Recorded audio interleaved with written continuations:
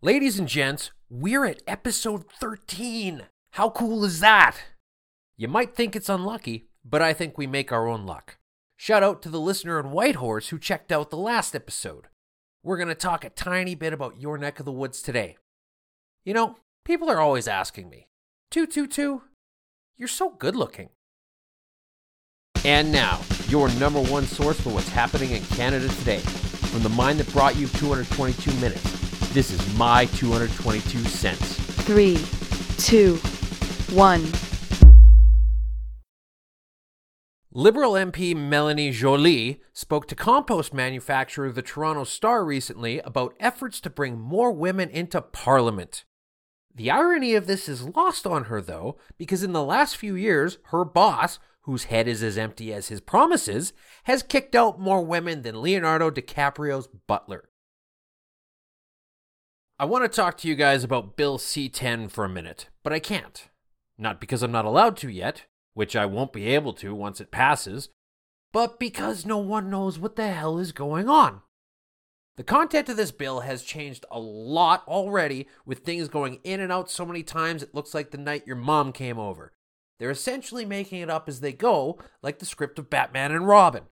And anyone who's had the punishment of sitting through that cinematic travesty can tell you that this is a bad idea.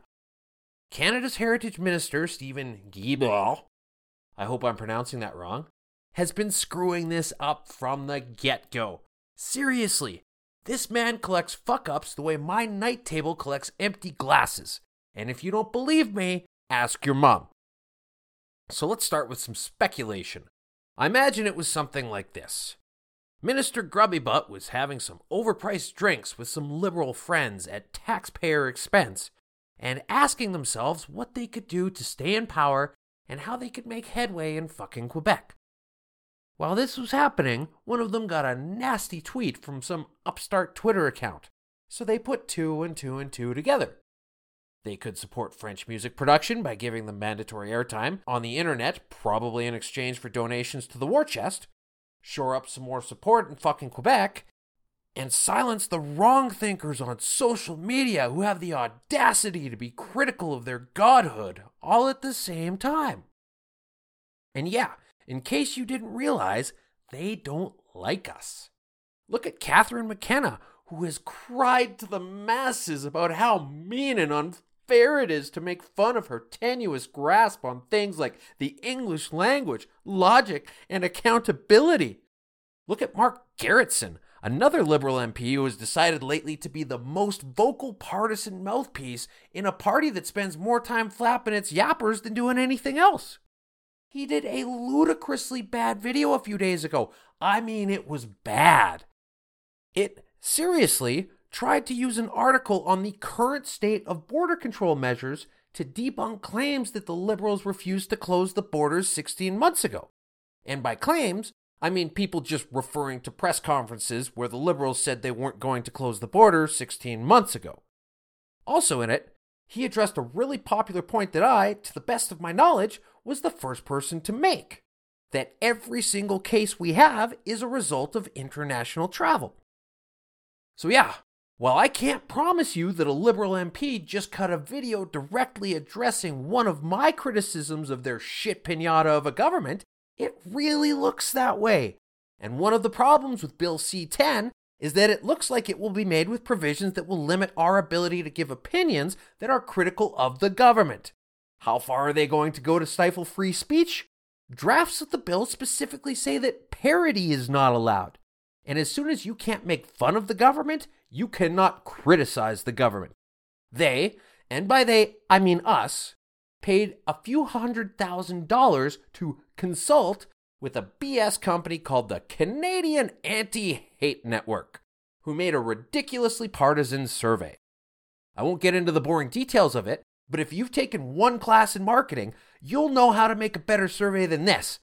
And I know that because I took one class in marketing.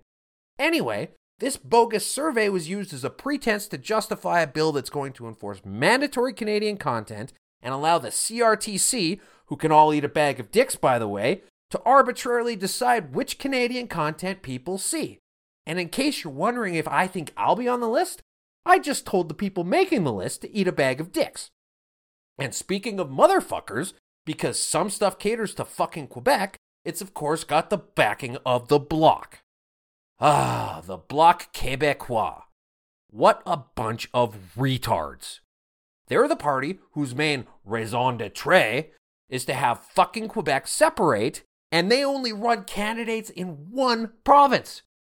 What in the segregated and surrendering fuck are they thinking? That's dumb even for a politician. They could dominate Western Canada without even trying. I mean, just think about how the conversation would go. What's your stance on immigration? Quebec leaves Ottawa. What kind of policy would you implement to address rural crime? Québécois souveraineté. What is the ideal corporate tax rate? 9 provinces. How would you change the current monetary policy? No more, how you say, French. Well, I think I've heard enough. You've got my vote, you goddamn cheesebeaner. Good luck and Godspeed. Now, I hear lots of folks saying that they shouldn't be allowed to run federally because they only care about the interests of one area. Two things. One, that's their strength. It works really well for them. Imagine if Western Canada had a party like that. Two, anyone should be able to run under any platform. You want to run on actual white supremacy? Have at it. You want to run on communism?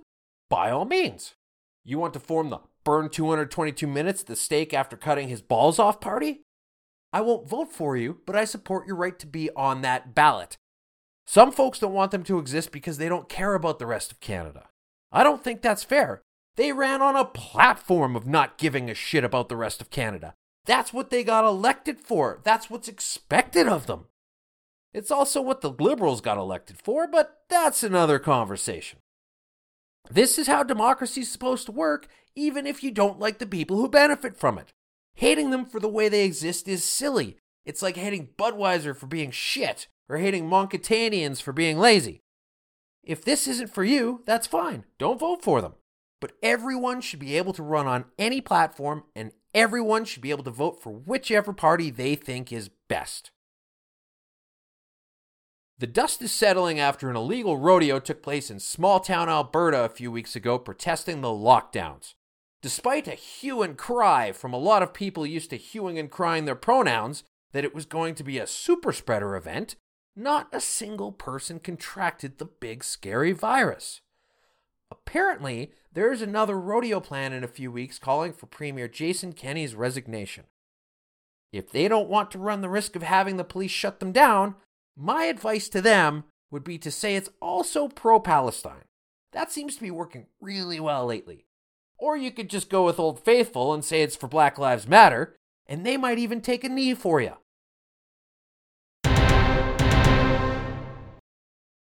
Breaking news. Opposition leader Erin O'Toole faced criticism from people online last week, including media personality Evan Solomon, for a tweet Evan saw as sexist about how Erin's wife gave him a beer when he finished a jog. Evan, all of us here at the 222 Minutes News Desk can't wait to see the look on your face when you find out about waitresses. So Rachel Notley made yet another interesting gaffe the other day. She's trying to rally support for her party, which is looking to take back the helm from the poorly named United Conservative Party, which just kicked out 2 members and is trying to appeal to everyone by spending just a teensy bit less money than the Socialists did. Calling yourself United and Conservative doesn't mean that you're either. You can't just change the way something is by calling it something else. A man does not become a woman by saying he's a woman, and me saying I have a magnum dong does absolutely nothing to change the amount of disappointment your mother experiences. Anyway, Notley tweeted, "From Leduc to Lethbridge, from Fort Vermilion to Milk River, I'm running to be a premier that serves all Albertans. Let's build a future for our great province together. Get involved." It's a very inspiring message. Wonderful. Unless, of course, you're from Fort Vermilion, which she spelled wrong. Not a great look for someone who's trying to come across as caring about small towns. It wasn't even the first time she did something like this. She put an extra H in Hannah a few years ago, and if that town sounds familiar, this is how I remind you it's where Nickelback is from. Of course, these aren't a couple isolated incidents. I mean, if you really wanted to, you could say that everything the NDP does is stupid, and you wouldn't be far off the mark. But I'm talking specifics here. A few years ago, in the Great White North of the Great White North, their election campaign was published as, and I quote, "The Yukon NDP will something something environment." During the last Saskatchewan election, the NDP mailed out a flyer where they spelled Saskatchewan wrong. Not a great look. Quick side note, anyone with a very long memory is going to know that the Saskatchewan Party did the same thing in a commercial that had Brad Wall looking so young you'd think he was wearing his dad's suit. Yeah, other parties screw up, but right now I'm talking about it being a systemic problem with the New Democrats. And boy, do they love talking about systemic problems. Every party has a niche demographic. The Green Party are supporters of poorly named green initiatives. The Bloc Québécois looks after fucking Quebec. Liberals encourage backroom deals, and voters who don't know a whole lot about what's going on in the world, lack critical thinking, and constantly see racism and oppression at every corner. The Conservatives are the exception to this, as they've been trying to be everything to everyone lately, and as such have become nothing to no one. They are salted mayonnaise on white bread. The NDP say they take care of the marginalized. Their voters are usually poor and downtrodden, unionized, or someone who makes a living off of one of those two groups. And here's where it all comes together. Parties have an incentive to increase their voter base. The Greens push for more poorly named green stuff. The Bloc want more stuff for fucking Quebec. The Liberals pass laws helping legacy media, their donators, stifling free speech, and turning everything into race baiting. And the NDP have a bunch of bad ideas that make unions bigger and less accountable, and everyone else poor. In fact, the only good thing they actually do for poor people is make sure that they're not alone. The NDP fuck more people than your mom does. I mean, let's face it. If the NDP did a good job of being the NDP, there would be no one left to vote for the NDP. And these are the people that the parties draw from. The Liberals get half-assed news celebrities like Seamus O'Regan, and businessmen who use their political position to make themselves richer like Bill Morneau. And the NDP get career union guys and financially illiterate train wrecks.